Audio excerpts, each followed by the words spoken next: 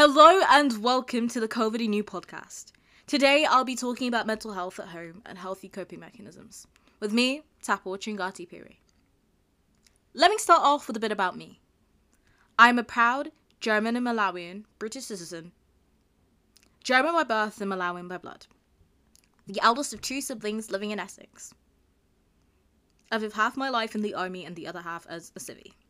Oh yes, and I'm 16, doing A-levels in psych, politics, and modern history. I've always loved people, and quite frankly being the centre of attention. So at an event, I was the MC. I was quite frankly the VIP of every event. Even if I upstage a few birthdays or christenings, and even a few brides. I was confident, bubbly, and ready to tackle it all. But as I grew older, I started to feel a bit different. From the age of about 7 or 8, I began to notice comments about me, my skin, my culture, my identity, but much of which I never understood.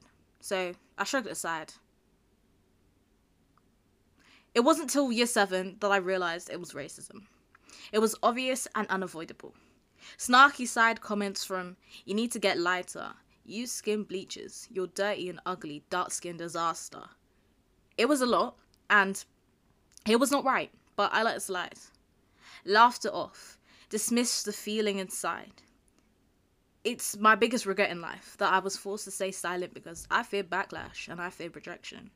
Because my pain manifested itself in taking an exfoliating glove and scrubbing my skin on my forehead off to try and get rid of my colour, my identity, me. Which did nothing but cause me pain physically, as my wound that I physically inflicted on myself hurt me in the short term and took weeks to heal. But in the long term, it still haunts me today. But I see the scar on my face, that darker patch from where I wasn't okay, and it reminds me that I don't want anyone to resort to unhealthy coping mechanisms like I did.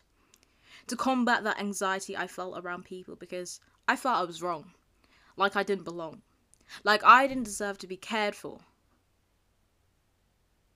That is something I even now struggle with sometimes. I struggle with letting my guard down and trusting people to help me, and I probably always will.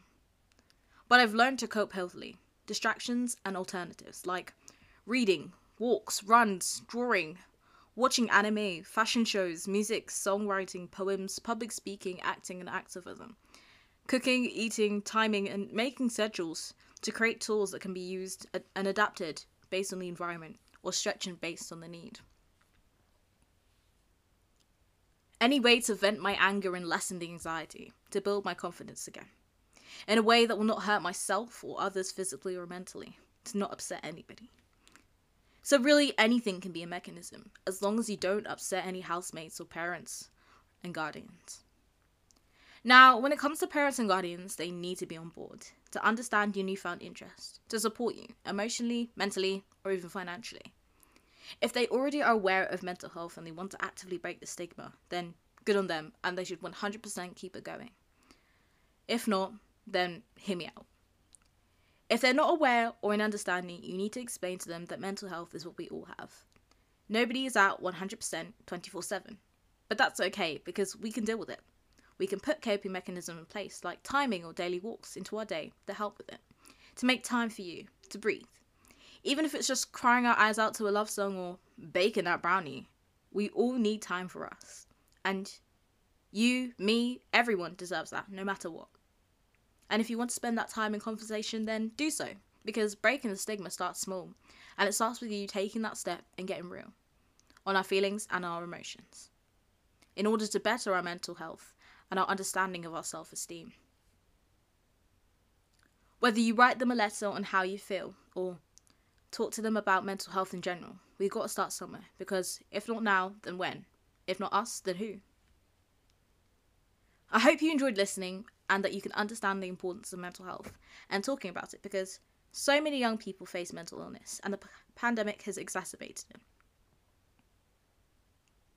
So please have the conversation with your friends, family, and together we can unite to show the importance of youth voice and making our voices count to better the lives of everyone.